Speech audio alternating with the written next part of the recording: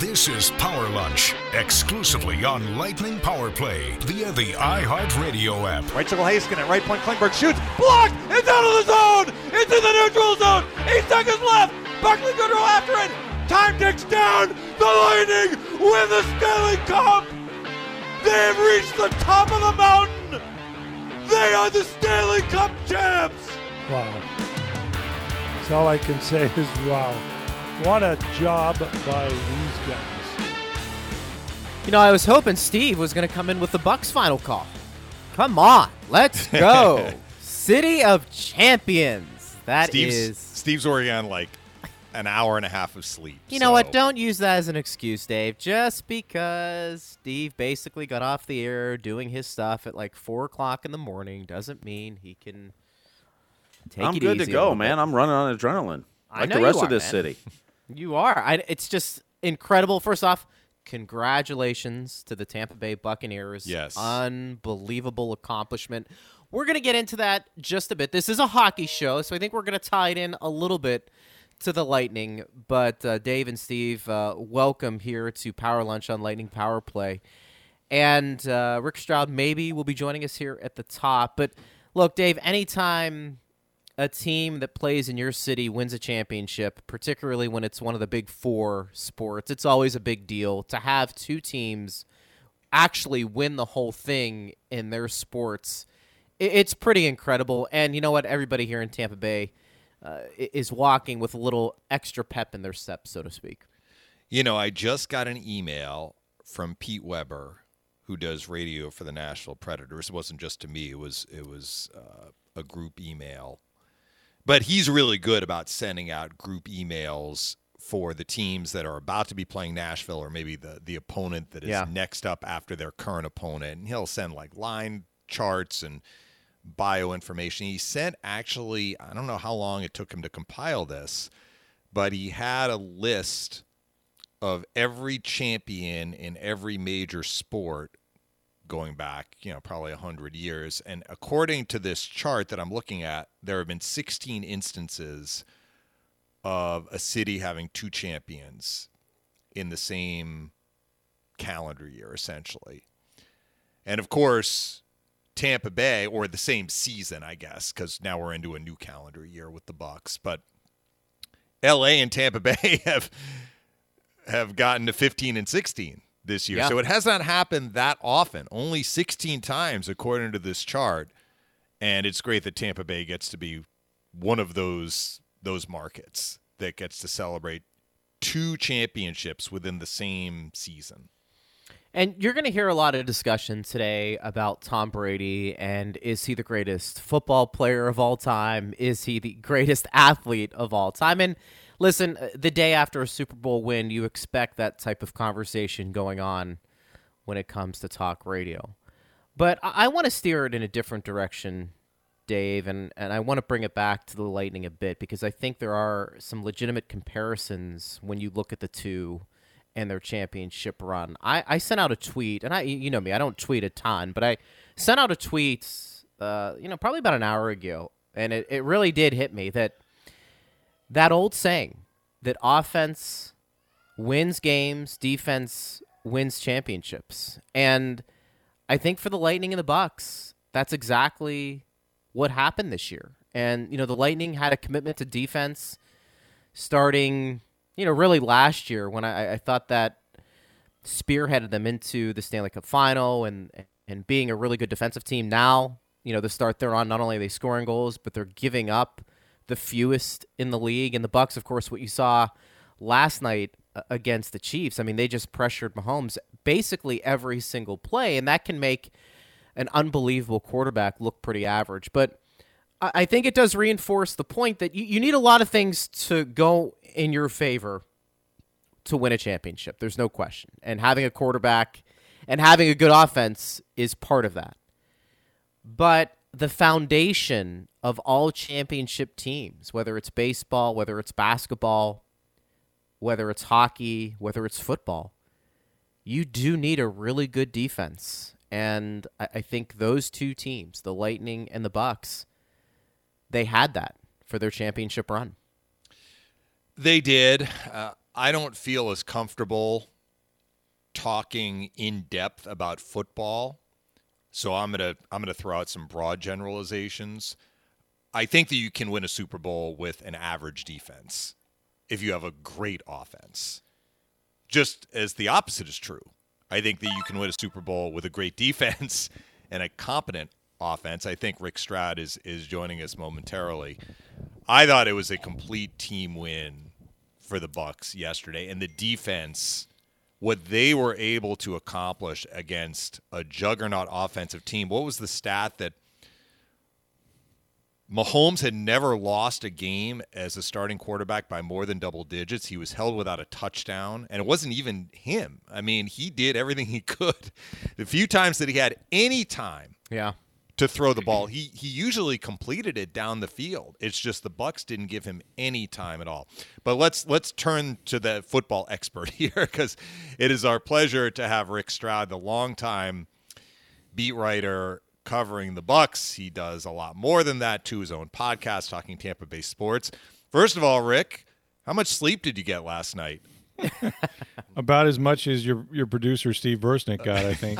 Probably about 2 hours. But that's 2 more hours than I think a lot of people got. So I'm fairly fortunate that way. It was, they actually went and partied a little bit at the aquarium, I guess, till about 4 a.m., and Ludacris was the entertainment, which really sounds about right for this season, right? Ludacris, which is, for the pandemic, as you guys know, winning a Stanley Cup, in the bubble and all of that, it's really been something to watch. And, that was quite a night. Well, Rick, what I just said to Dave, really, it stood out for me that, everybody's going to talk about Brady and the offense, and that makes a lot of sense, and there are conversations to be had about that. But just what stood out to me was just how dominant they were defensively. I know the Chiefs were a little shorthanded on the line, but was that kind of the theme for you this year, that the defense really was dynamic when it needed to be? Well, it was, and I think those guys, got better as the year went on, and especially on the back end. They had a lot of young players, that are in their first, second, maybe in some cases third year with Carlton Davis, and they all, played, I thought, pretty well. But, it's a team game, and, you have to get to the point where, you're complementing each other. And I thought that there were times when, early in the year when the offense really wasn't playing that well, they were going three and out, giving up field position, falling behind to the Rams 17, falling behind different teams. And it's hard to play defense that way. And so I think the team itself just got better. And, we saw the growth of the guys on the back end. And, I think Todd Bowles does such a great job of adjusting. And certainly he had a different game plan, and he needed one against the Chiefs. So they thought they could get home against a beat-up offensive line that the Chiefs had with 4 guys and dropping 7. And, like hockey or anything else, right? It's about numbers. If you've got the advantage covering 5 receivers with 7 guys, you're in good shape. So I just think that, as a team, they elevated their game, and it wasn't, just one side of the ball. The other was kind of the whole team. Well, and that's what we were talking about, Rick, that it was the offense and the defense, and the defense was so impressive with how much pressure they brought. But let's not discount how efficiently the offense played. I didn't really see many mistakes they made, unlike the Chiefs. And when they had a chance to make the Chiefs pay for some of those mistakes, they did. Brady was very efficient. But I guess to the extent that people are saying, yeah, Brady had a good game, but the defense, how much beyond what he did on the field this year, and he had a very good statistical season talking about Brady, how much of an impact did Brady's arrival have off the field when you hear about the intangibles like confidence and swagger and belief that went beyond him actually throwing passes down the field? Dave, I've never seen anything like it, and I don't think there's many athletes, much less football players, that can impact an entire franchise. And this is something that they were hoping for. They saw it in Denver with Peyton Manning, although his skill set had eroded beyond where Tom Brady is, obviously. even at 43. But I think, I had to watch it every day, and it was really incredible. And it's as simple as, they go to Chicago. It was an undisciplined football team, still had some bad habits from yesteryear. And, they commit 11 penalties. I think they had 6 on one drive. They lose that game 20-19, a team that they should have beaten. And you saw Brady lighten up some guys on the offensive line like Ryan Jensen for personal fouls and things like this. And I'm telling you, coaches preach, don't make stupid penalties. The Bucs have beaten themselves for years that way. But when you have Tom Brady leaning into you like that, and he's a guy that, has 6 Super Bowl rings, it just is different. It's different because he's a player. It's different because of his pedigree. And if you go back and look after that game, I mean, they're one of the least penalized teams in the NFL. I think they may have had 1 or 2 last night. Obviously Kansas City committed a ton of them. I think they had 11. So, that's the sort of impact and just the day-to-day, attention to detail. And, even at the beginning of the season, stopping, talking to his entire team. He didn't address them much on the whole. He did a lot of individual stuff. But when he did talk, he said some meaningful things, and after one practice early in training camp, he wanted to talk to the team, and Bruce thought, it was an okay practice. It wasn't horrible. And, Tom just said, look, we don't have any time. Like, we can't take a rep off. We can't take, a period off. We can't take a practice. Like, we're behind. We're way behind. I'm new. Everybody's new. You guys have to really, step it up. And it was just that, that emphasis from a player who has been there, done that.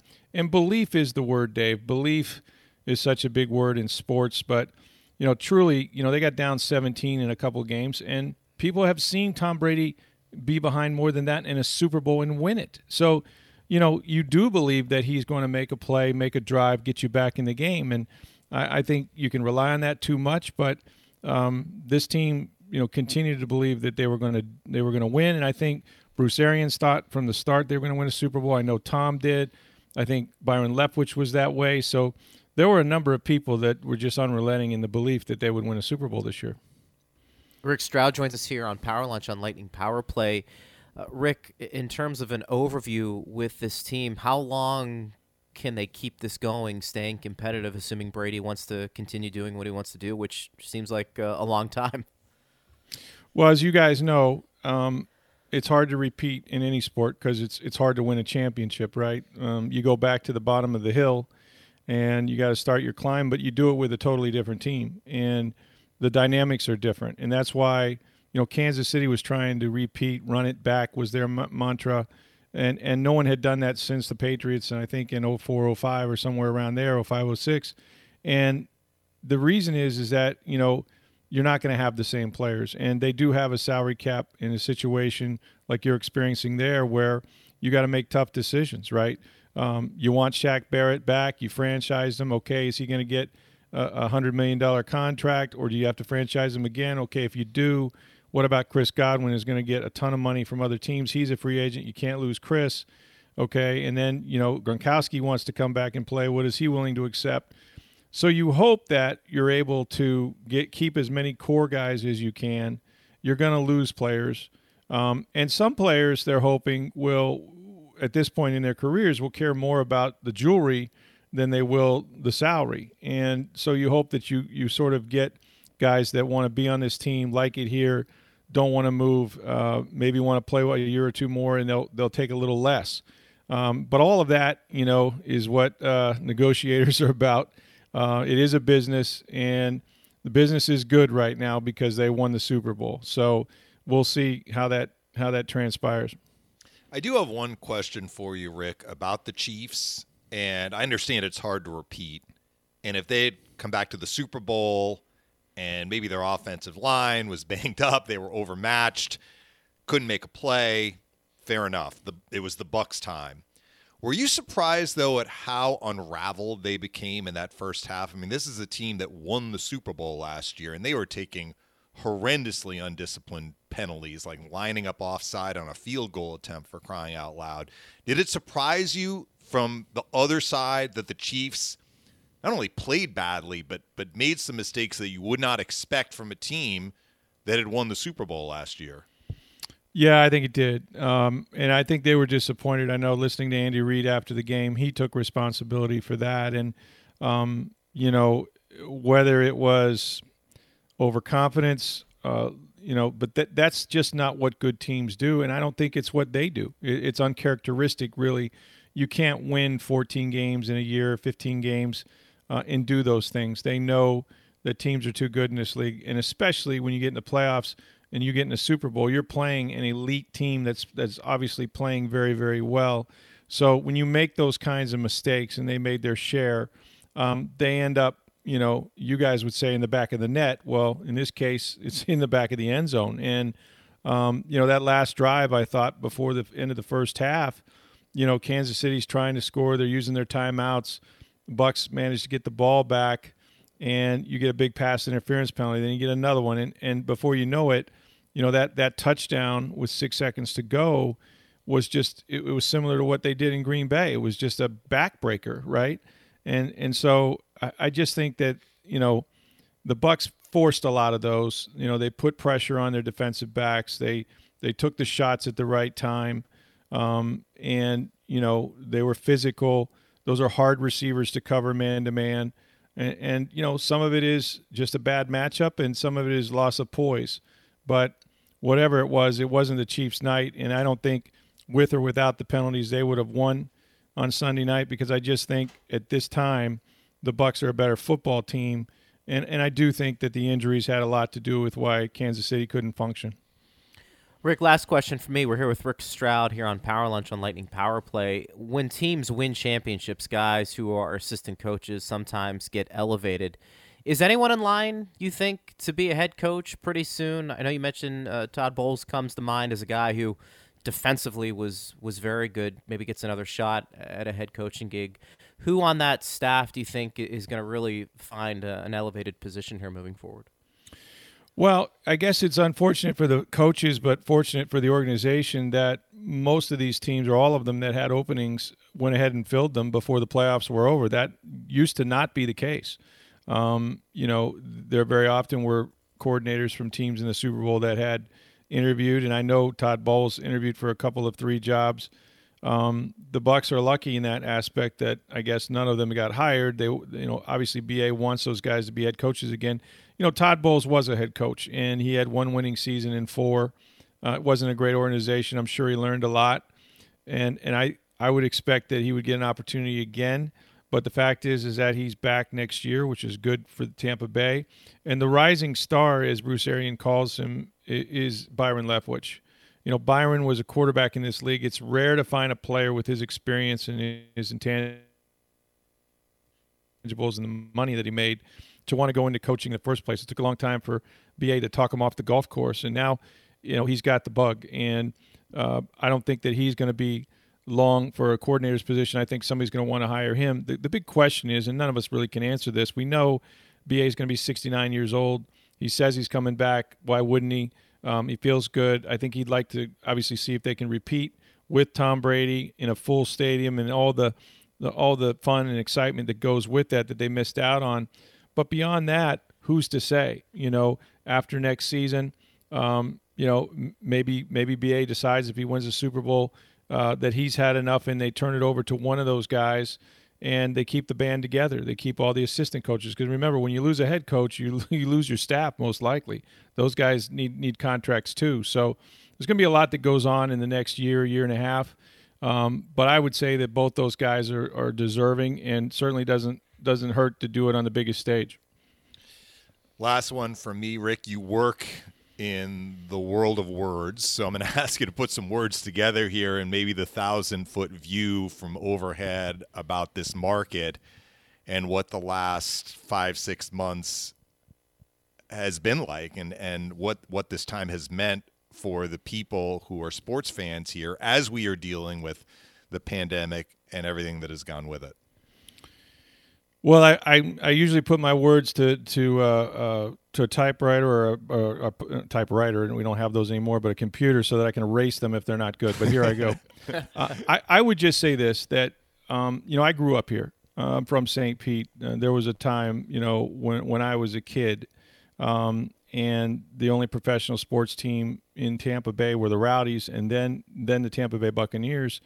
And, when there is success, like unprecedented success that we've seen with all these franchises, what it does is it captures those young fans forever. I have two little girls that are, 8 and 10 years old, or 9 and 11, I should say. I've been gone so long, they've aged a year. That, they first got involved watching the Lightning, and they're huge Lightning fans. Why? Well, because it was on, because they were winning, because it was exciting, and we went to games, and they got completely mesmerized by them and enjoyed the run to the Stanley Cup, even though they couldn't see a game. And so they're going to be Lightning fans for life. And I think the same is true with a whole generation of Rays fans. And definitely, the Buccaneers have done that as well. And that's what sports is supposed to be, right? You're supposed to be proud of your community, where you're from. You want to have that taste of success. And boy, we got it this year in abundance. And it came with a little bit of bitterness that, the Lightning had to be in a bubble and we couldn't see those games, and the Rays were in Texas, and, at least some people could go to Raymond James, but it wasn't the Super Bowl crowd that we would have been familiar with, or the parties. But, in a time when we needed distraction, when we needed some normalcy, this community showed up and showed out, and these franchises have really, including the Rowdies, have just, I think, captured all the fans in Tampa Bay, and it'll last. I think it'll be something that will help all of them, and certainly we'll never forget 2020 for a lot of reasons, a lot of bad ones, but it's also going to be memorable for what these teams have done. And who would have thought during a pandemic our entertainment would have been The Weeknd and Ludacris? Rick Stroud. Pretty exactly incredible. Right. Pretty incredible stuff. Hey, Rick, great stuff as always. He's the Bucs beat writer for the Tampa Bay Times. Make sure you read your work. Also, make sure to listen to him. His podcast called Sports Day Tampa Bay. Steve Ersnick also hops on with Rick. They do an outstanding job breaking down all of the sports talk, and I'm sure a lot to talk about here with the Bucs for sure. Rick, as always, thank you for coming on, man. We appreciate it. Thanks for having me, guys. Look forward to talking to you on my podcast down the road. Thanks. Anytime. Get some rest. Get some rest. Okay. Will do. Get some sleep. All right, that is Rick Stroud. Also, too, by the way, Bucs championship gear, you can get that at TampaBaySports.com. So make sure you get your Bucs gear. And, Dave, it is pretty cool seeing all the sports teams get behind one another. And, maybe that always doesn't happen, but, the Lightning very proactive, and there was a picture of them last night circulating, all the guys wearing their Bucs jerseys, and they were pumped to watch it. And I know the Bucs players obviously reciprocating there. We know the Rays get involved in a lot of these sporting events as well. It's pretty cool to see it. And as I said before, I think it's gotten lost a bit over the last few years, but sports really is a way for us to escape all of the, I want to call it BS in our world today. And at least here in Tampa Bay, for sure, I think the last year has given people an opportunity to get away from some of the other things that are going on in the world.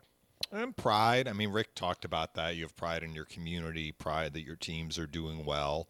And it is neat to see the great support between the franchises. I know that a lot of the Lightning players got on the plane to Nashville yesterday wearing Bucs jerseys. So for sure, they were showing support best they could from their eating room or their meeting room or wherever they were watching the game. Yes. And great to see. So congratulations to the Bucs. As we said, congratulations to the Rays when they went on their magical run last fall. And now it's back in the Lightning's corner, right? Yeah. They're heading into Game 10 of this shortened regular season. We'll see if they can keep it going, too. Taking on the Nashville Predators tonight. Adam Vingan from The Athletic will be joining us in about 20 minutes. We'll take a break. We'll get to Adam. He had a really interesting article that I want to touch on with you, Dave, when we come back. And it's really about the two marquee players offensively for the Preds. Did they make the right call on Ryan Johansson and Matt Duchene? Adam certainly had an interesting take on that. And, Steven Stamkos went through this a bit last year, winning the Cup. At the time, a lot of people felt like best player not to win one.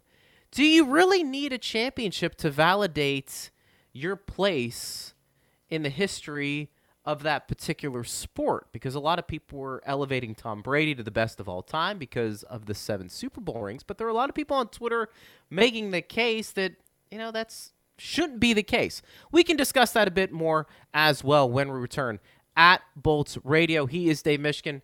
I am Greg Linnelli, Steve Versnick producing. Back after this, it's Power Lunch on Lightning Power Play. This is Power Lunch, exclusively on Lightning Power Play on the iHeartRadio app. Thanks again to Rick Stroud, who joined us in that previous segment talking about the Bucks just a bit. Again, congratulations to them. And if you want to react to, maybe some comparisons between the Lightning and the Bucks winning their championships, you certainly can. Hit us up on Twitter at Bolts Radio. We're getting you set for the game tonight, Lightning and Preds. He's Dave Mishkin. I'm Greg Linnelli. Steve Versnick producing. Adam Vingan from The Athletic will be coming up in about 15 minutes. It's interesting, Dave. We have talked about the Lightning's division and, how competitive I think it is with particularly the top 4 teams right now in the Lightning's division. And, there are some people that think you're going to see a little bit more movement there. But, if you were to sit here and tell me that it's going to be Tampa Bay, Carolina, Florida, and right now it's Chicago, I'd probably quibble a little bit with Chicago. I think Dallas. Yeah, they have games in hand, Dallas. Yeah, they do. They've only played 9, and Tampa Bay's only played 9. But the team Tampa Bay plays tonight, Nashville, has played 11 games. They've got 10 points. They are just 2 points ahead of Detroit for last place in the Discover Central. And I think maybe because of their reputation over the last few years as one of the better teams in the Western Conference, that we look at them and still think they're a top 4 team in this particular division. And that may end up playing out. But it was interesting, Dave, reading Adam Vingan's article today in The Athletic. And if you didn't have a chance to read it, I'm basically just going to read you the title, and we can break it down from there. But I thought it was very interesting because I think it's a very important point, is that we've talked about, defense wins championships, offense wins games. But I do think in order to win a championship, at least in hockey, I think you do need your game breakers up front offensively to change the complexion of the game. And he says, the title, Dave, I thought was very interesting. Ryan Johansson and Matt Duchene are overpaid and unproductive. What's the fix? And it's a pretty powerful title. And it kind of gets into those 2 players and the contract that they've been given and the fact that they've been very inconsistent with their production. But I wonder if it's something that a lot of people maybe who aren't covering the team in Nashville, overlook when you talk about the Preds, is that, it's nice to have that back end. The goaltending for a number of years has been really good. But the Preds, maybe the thing that's been keeping them back has been the game breakers offensively. And it's not to suggest that they haven't gone out, Dave, and tried to address that. Obviously, Ryan Johansson and Matt Duchene are part of those situations where they went out and took a swing and tried to bring in some quality talent up front to get them over the hump. But it appears, at least according to Adam, and we'll talk to him coming up in about 10, 15 minutes, that those players maybe haven't necessarily lived up to their contract, and it's really costing Nashville right now. Yeah, it's hard for me to speak on this because, we see Nashville twice a year in the preseason, but the preseason is a little different. And Johansson and Duchene might not be playing in the preseason games between the Lightning and Predators. I do know this. The Predators have made the playoffs every year going back to prior to the time they got to the Stanley Cup final. They finished first in the Western Conference the one year that Winnipeg beat them. That was the 17-18 season. And they finished first in their division in the 18-19 season. They lost in the first round to Dallas, but they did have a very good regular season. And last year they were a playoff team even before they expanded the field. But again, they lost in the play-in round to Arizona that was an upset. So certainly since they got to the Stanley Cup final in 2017, their playoff record has not been good, or not good enough anyway. How much of that is Johansson or Duchene, who just arrived last year? Last year was his first year with Nashville. I mean, Adam is a lot closer to it than I am, or we are. I know Philip Forsberg is a game breaker. I mean, he is, and he is on their team. And I look at Johansson, statistically, he does a lot of things very well. He's usually among the league leaders in faceoff percentage. Now, look, a guy can be really good at winning faceoffs, and if you're paying him to be a game breaker and he's not, then, that's not good enough. But he does take a lot of faceoffs, and he wins a lot of them. And he has been a point producer in his career, as has Duchene. So I guess from the outside looking in, kind of like, to me, Nashville is a team that always seems to defend well. They get very good goaltending. Their defense are very active and dangerous, specifically Josi, Ellis, Ekholm.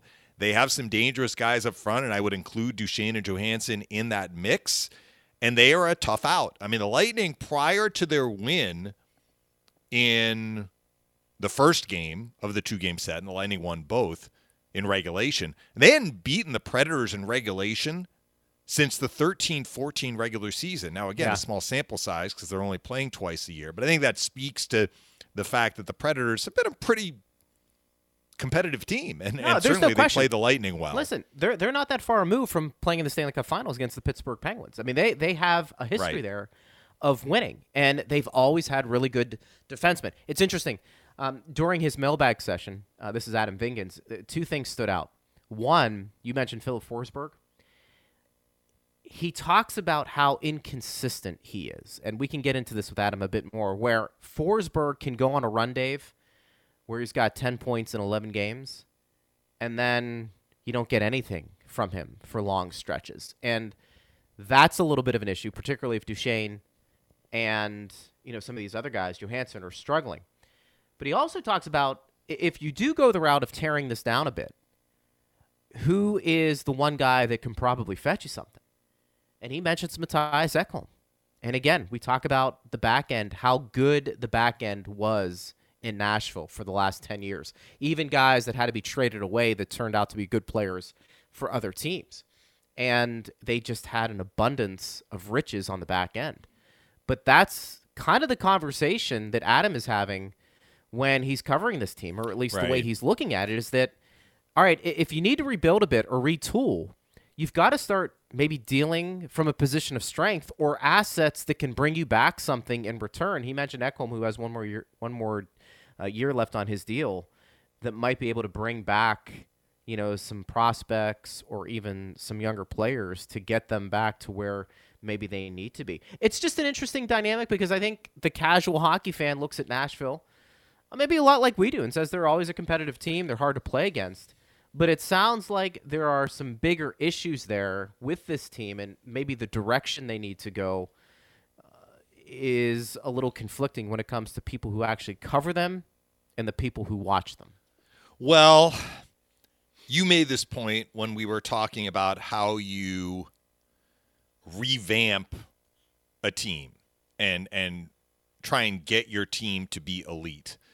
And one way to go is to be really, really bad for a few years, right? And then, you get those top picks like Washington and Pittsburgh were two examples that we used back in the early 2000s. They really struggled on the ice, and they benefited by getting game breakers at the top of those draft years. It becomes trickier when you're not awful, but maybe just outside elite, if we're going to put Nashville in that category. So you're not picking, say, in the top 5. Maybe you're having to pick 18th, 19th, 20th, and it's hard to get game breakers. Not impossible, but it's harder to do. And so if that's the case, maybe you say, well, what assets do we have? Where do we need to improve? How can we maybe shift some of our strength on defense and supplement our game-breaking quotient, if you will, by bringing back a guy who has, natural ability to score. Now, I don't know that you can trade Matthias Ekholm and say get Patrick Laine like Columbus did. Like, Laine is a game breaker, right? He is a guy that can certainly, beyond any other components to his game that gave Winnipeg pause or whatever, they traded him. There's no doubt that guy can shoot and that guy can score.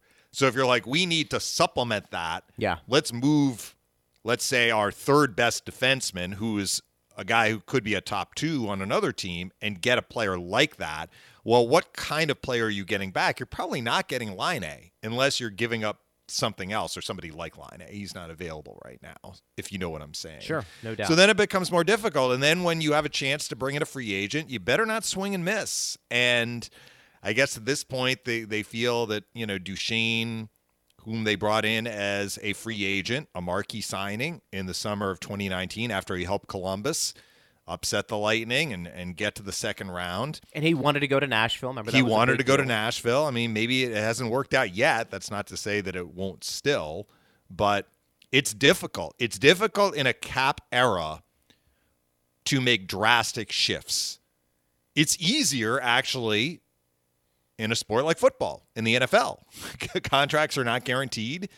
You can revamp your roster with far fewer handcuffs, basically, if you can find the right players to bring them in. Well, that's why you often see that, teams can be terrible and then turn things around. Not every team does it, but, we talked about the Browns who beat the Steelers. A couple of years ago, the Browns were and had been terrible. They've been terrible for a long time, but come on, Dave, they bring in a couple of players.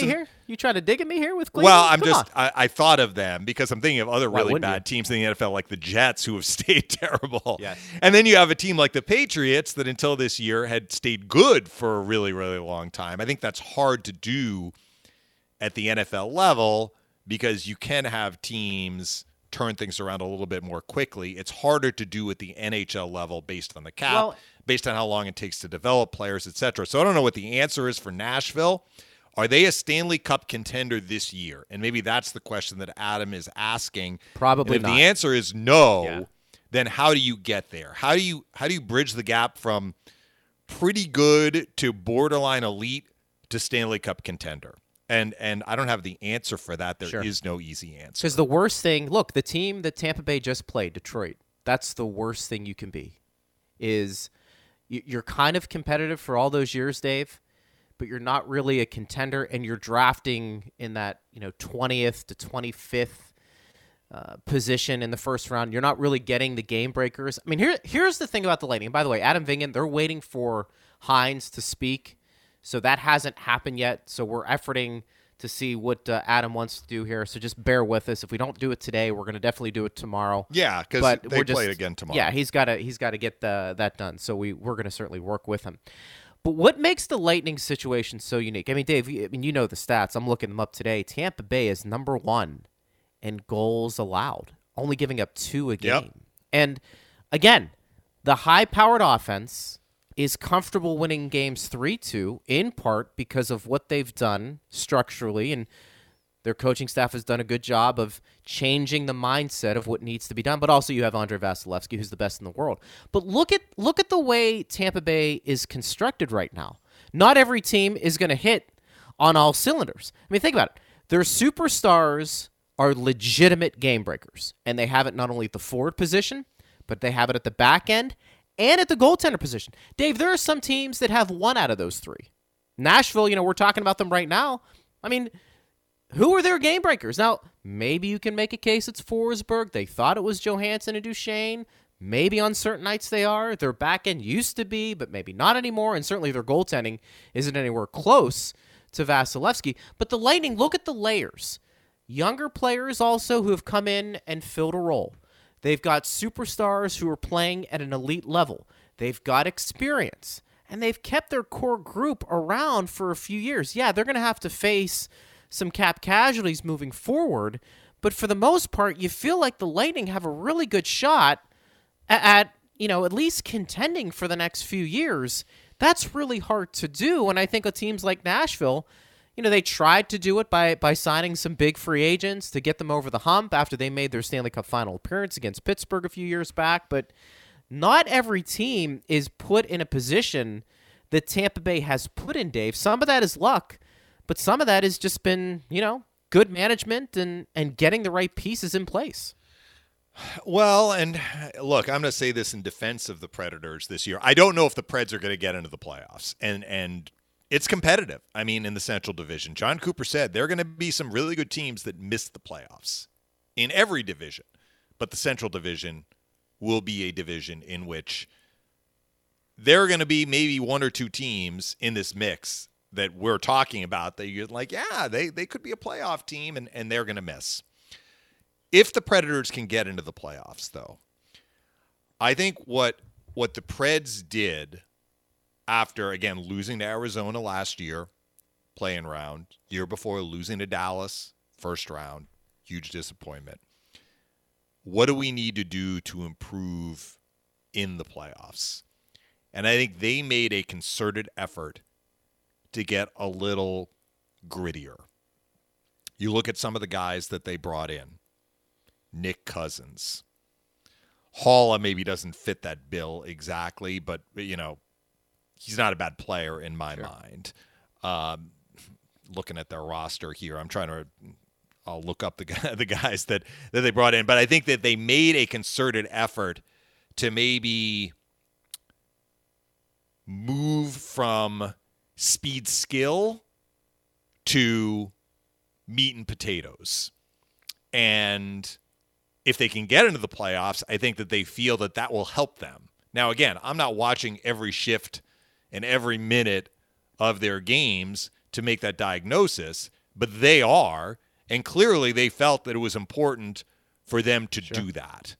And if you do that, maybe that means that in the regular season, it does become a little bit more difficult. I mean, the LA Kings, all those years that they were such a powerhouse in the playoffs, their regular season play often was kind of right? Sure. Because their style of game was suited for the playoffs. That's really what I'm trying to say. So have the Predators revamped their roster, not with big swings, because as we've just said, it's hard to do that, but along the edges, they have revamped their roster to be more of a team that would have success in the playoffs, maybe at the expense of some regular season success. We'll have to wait and see. They have been good at home this year. They've only lost one home game so far. That was to Carolina. They have struggled on the road. And again, it's interesting that's the case because, in most of these buildings, there are no fans in the buildings, although the Panthers did have fans in the building. And I believe Dallas did too. So some of their road game, they played 2 in Dallas. So some of their road games have had fans. But you know what I'm saying? Like, it's weird. We talked about that with Chicago. Chicago's been so good at home this year. It's weird that is proving to be important. But if the Predators are going to take a step back in terms of their regular season success, and I don't know that is necessarily going to happen, I think they would take that trade-off if they can get into the playoffs, and it would mean that their team is a little bit better constructed to have success in the postseason. We've got some breaking news coming up. We'll tell you about that. An Predators player has been put on IR, and we'll tell you the lineup John Cooper is going with when we return. He's Dave Mishkin. I'm Greg Linelli. It's Power Lunch on Lightning Power Play. The perfect social distancing distraction for your lunch hour. This is Power Lunch, only on Lightning Power Play on the iHeartRadio app. All right, welcome back. Greg Linelli, Dave Mishkin, Steve Versnick producing. We're getting you set for Lightning and Preds tonight at 8 o'clock. That means the pregame starts at 7:30 here on Lightning Power Play. A couple of news items to get to. Tampa Bay going with 12-6 tonight. Alex Volkov is in. Cal Foote is out. And looks like Dave Curtis McElhinney may get the start tonight as well in net. It's been a while since he's been able to stop pucks in a real game. And it also looks like Ryan Johansson put on IR. Here to talk about it, we're glad he is joining us. Adam Vingham from The Athletic here on Power Lunch. Adam, first up, bud, great to be with you. And we started a little bit of the last segment talking about your article recently in The Athletic about Ryan Johansson and Matt Duchene. Johansson goes on the IR, but how those guys have been a bit of a disappointment here in Nashville. Is that kind of how you see overall the struggles Nashville's having to get back to being a really competitive team? Well, first of all, I just want to commend you on the bravery that the two of you are having by inviting a Saints fan onto your show today. So, grudging congratulations to the Tampa Bay Buccaneers. But it does pain me a little bit to see them win the Super Bowl as a That's long all right. time Saints fan. Nothing but love here, Adam. Nothing but love here, buddy. We're here. Much appreciated. So to update your listeners, as you mentioned, so Ryan Johansen suffered an upper body injury in the first game against the Florida Panthers last week. The game that the Predators down 5-3 late in the game ended up winning 6-5 in overtime. John Hines just announced within the past couple of minutes that Ryan Johansen is now considered week to week with that upper body injury and is going on injured reserve, which under normal circumstances would be considered a tough blow if your number one center is out for a significant period of time. But in the article, mentioning the article that you alluded to, Ryan Johansen hasn't played like that in a long time, at least during the regular season. Matt Duchene finally broke through in that aforementioned Florida game. He had 2 goals after not scoring in the first 9 games of the season. But the one thing that I pointed out in that story you're referencing is that at $16 million combined in terms of cap hit, Ryan Johansen and Matt Duchene are the 5th highest paid top 6 center combination in the league. And the 4 teams ahead of them, Toronto, Edmonton, Pittsburgh, and Washington, those 8 players, which includes Austin Matthews, John Tavares, Connor McDavid, Leon Draisaitl, Sidney Crosby, Evgeny Malkin, Nicholas Backstrom, Evgeny Kuznetsov. All of those players are either MVPs, Stanley Cup champions, future Hall of Famers, none of which Matt Duchene and Ryan Johansen can claim. So the Predators have needed their top players to step up. Philip Forsberg certainly has. He had 5 points against the Panthers last week in the first game. But Duchene, Johansen, and to a lesser extent Victor Arvidsson have been MIA on the score sheet, and this team can't win if those players are playing like that. One other topic we hit on, Adam, on the earlier segment was how the Predators, it seemed like they made a concerted effort to maybe revamp the edges of the roster to help them in the postseason, maybe a little grittier. I mentioned Cousins, some of the other guys, Richardson, who ended their season last year scoring in overtime for Arizona. Luke Kunin arrived, Borowiecki on the back end. Is some of the early season struggling on Nashville tied to the fact that the Predators are integrating a lot of new players into this lineup and maybe changing their identity a little bit too in terms of the ruggedness of the lineup with some of these players coming in? Yeah, certainly. The Predators made an effort this offseason to become quote unquote harder to play against. And you think of the players that they've brought in, a lot of whom you've mentioned, Luke Kunin, Brad Richardson, Mark Borowiecki, Matt Benning. But then you think of the players that have since left the team. Nick Bonino, who was traded to Minnesota for Luke Kunin. I think close to 20 goals last year. I think he had 18 goals. I don't have the numbers in front of me. Craig Smith, a consistent 20-goal scorer, leaves in free agency for the Boston Bruins. Kyle Turris, who did not work out in Nashville, bought out in October, but a skilled player. They became less skilled.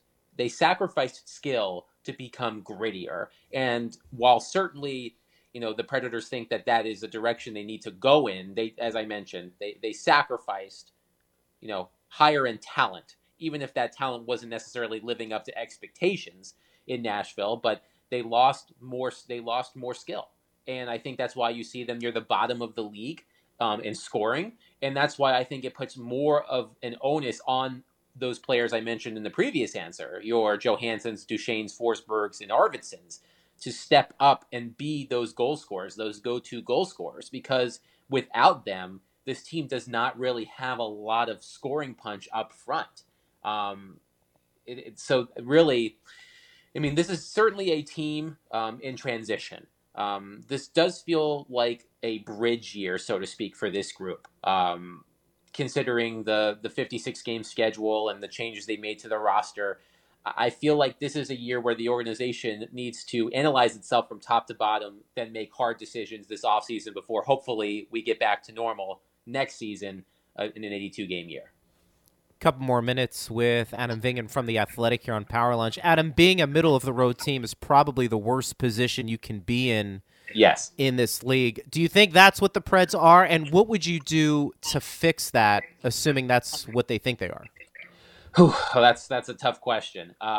Yes, I do think they are a middle-of-the-road team, and you're exactly right. They're not bad enough to be, near the lottery. Even though, albeit they lost in the qualifying round last year, so they did have a chance in the lottery. They ultimately did not win, of course, but that was a one-time thing. And they're also not good enough to challenge for a championship. So they're really stuck in the middle. It's as you said, it's the worst place to be. And I really do think, and I'm not sure how realistic this is, but I really do think the franchise needs to consider the dreaded R word, rebuild. And I don't know exactly how you do that. Because they have a lot of money and term tied up into their core players, Roman Josi, Ryan Ellis, Duchesne, Johansson, Forsberg, Arvidsson, etc. They don't have a lot of guys on expiring deals that would remove a lot of cap space. I personally believe that unless this team somehow engineers a miracle run to the top of the Central Division by the trade deadline in April, that they should start selling assets. They should trade Mikael Granlund. They should trade Brad Richardson. They should trade Erik Haula. Anybody on an expiring contract they should trade. And I think the most extreme thing, and this is the thing I'm not sure is possible, but the most extreme thing I think they should consider doing is doing whatever it takes to get the Seattle Kraken to take Ryan Johansson or Matt Duchene. Give them draft picks, give them another roster player, give them prospects, do something. I just don't think that. I think this team's ceiling is low with those two as your highest paid forwards and top two centers. So the Predators management team has their work cut out for them. I wish I knew I wish I had all of the answers. I would be getting paid a lot more if I did. But that's what I think they should consider. Well, hopefully the Saints get more answers too, Adam, for you down the road. Speaking of teams with cap problems, the New Orleans Saints, they're in tough sledding too. I'm sure Jameis Winston loved watching what he saw last night. Those 30 years were not going to lead to a Super Bowl, so perhaps 30 years. Hey, look. Hey, Adam, in baseball, 30-30 is pretty good, but not in football if you're a quarterback. Football, not so much. But hey, that's they were right. a 7-9 team with him as a 30-30 quarterback. I mean, that's pretty good. I mean, they could have easily been 4-12 with a quarterback who turned over the ball so much, but that's right. They upgraded, so good for them. Well, look, man, we appreciate you taking time. We're going to do this again, and we'll check in to see where the Preds are, and we'll kind of go from there. All right, guys, be good. All right, Adam Vingan from The Athletic. We always appreciate his time and good analysis there, and I thought pretty spot on. Yeah, he basically backed up what we were speculating, which is the Preds tried to get grittier at the expense of their skill, and he does not feel that they are a cup team. And their skill. So what do you do? And their skill isn't as good as they hoped. Right. I think that's the other thing to that equation. Dave, great job. And we're going to talk more about this tonight starting at 7:30 on the pregame. Yeah, tomorrow we can spend a little bit more time talking about the McElhinney start, which will have happened at that point, and the Lightning going back to 12-6 for the first time in a few games. See how that works. Calfoot out, Volkov in, McElhinney starting, Johansson on IR. That's all you need to know, and that's why you listen to this great show. Yes, I put in the word great because that's what we do. Dave, great job. We will talk to you soon. Talk to you soon. All right, Steve Versnick producing. Thanks to Adam Vingan and Rick Stroud, who joined us earlier to talk about the Bucks a little bit. You get everything here on Power Lunch. I am Greg Linnelli. We'll be with you again tonight with the pregame starting at 7:30. Lightning and Preds right here on Lightning Power Play.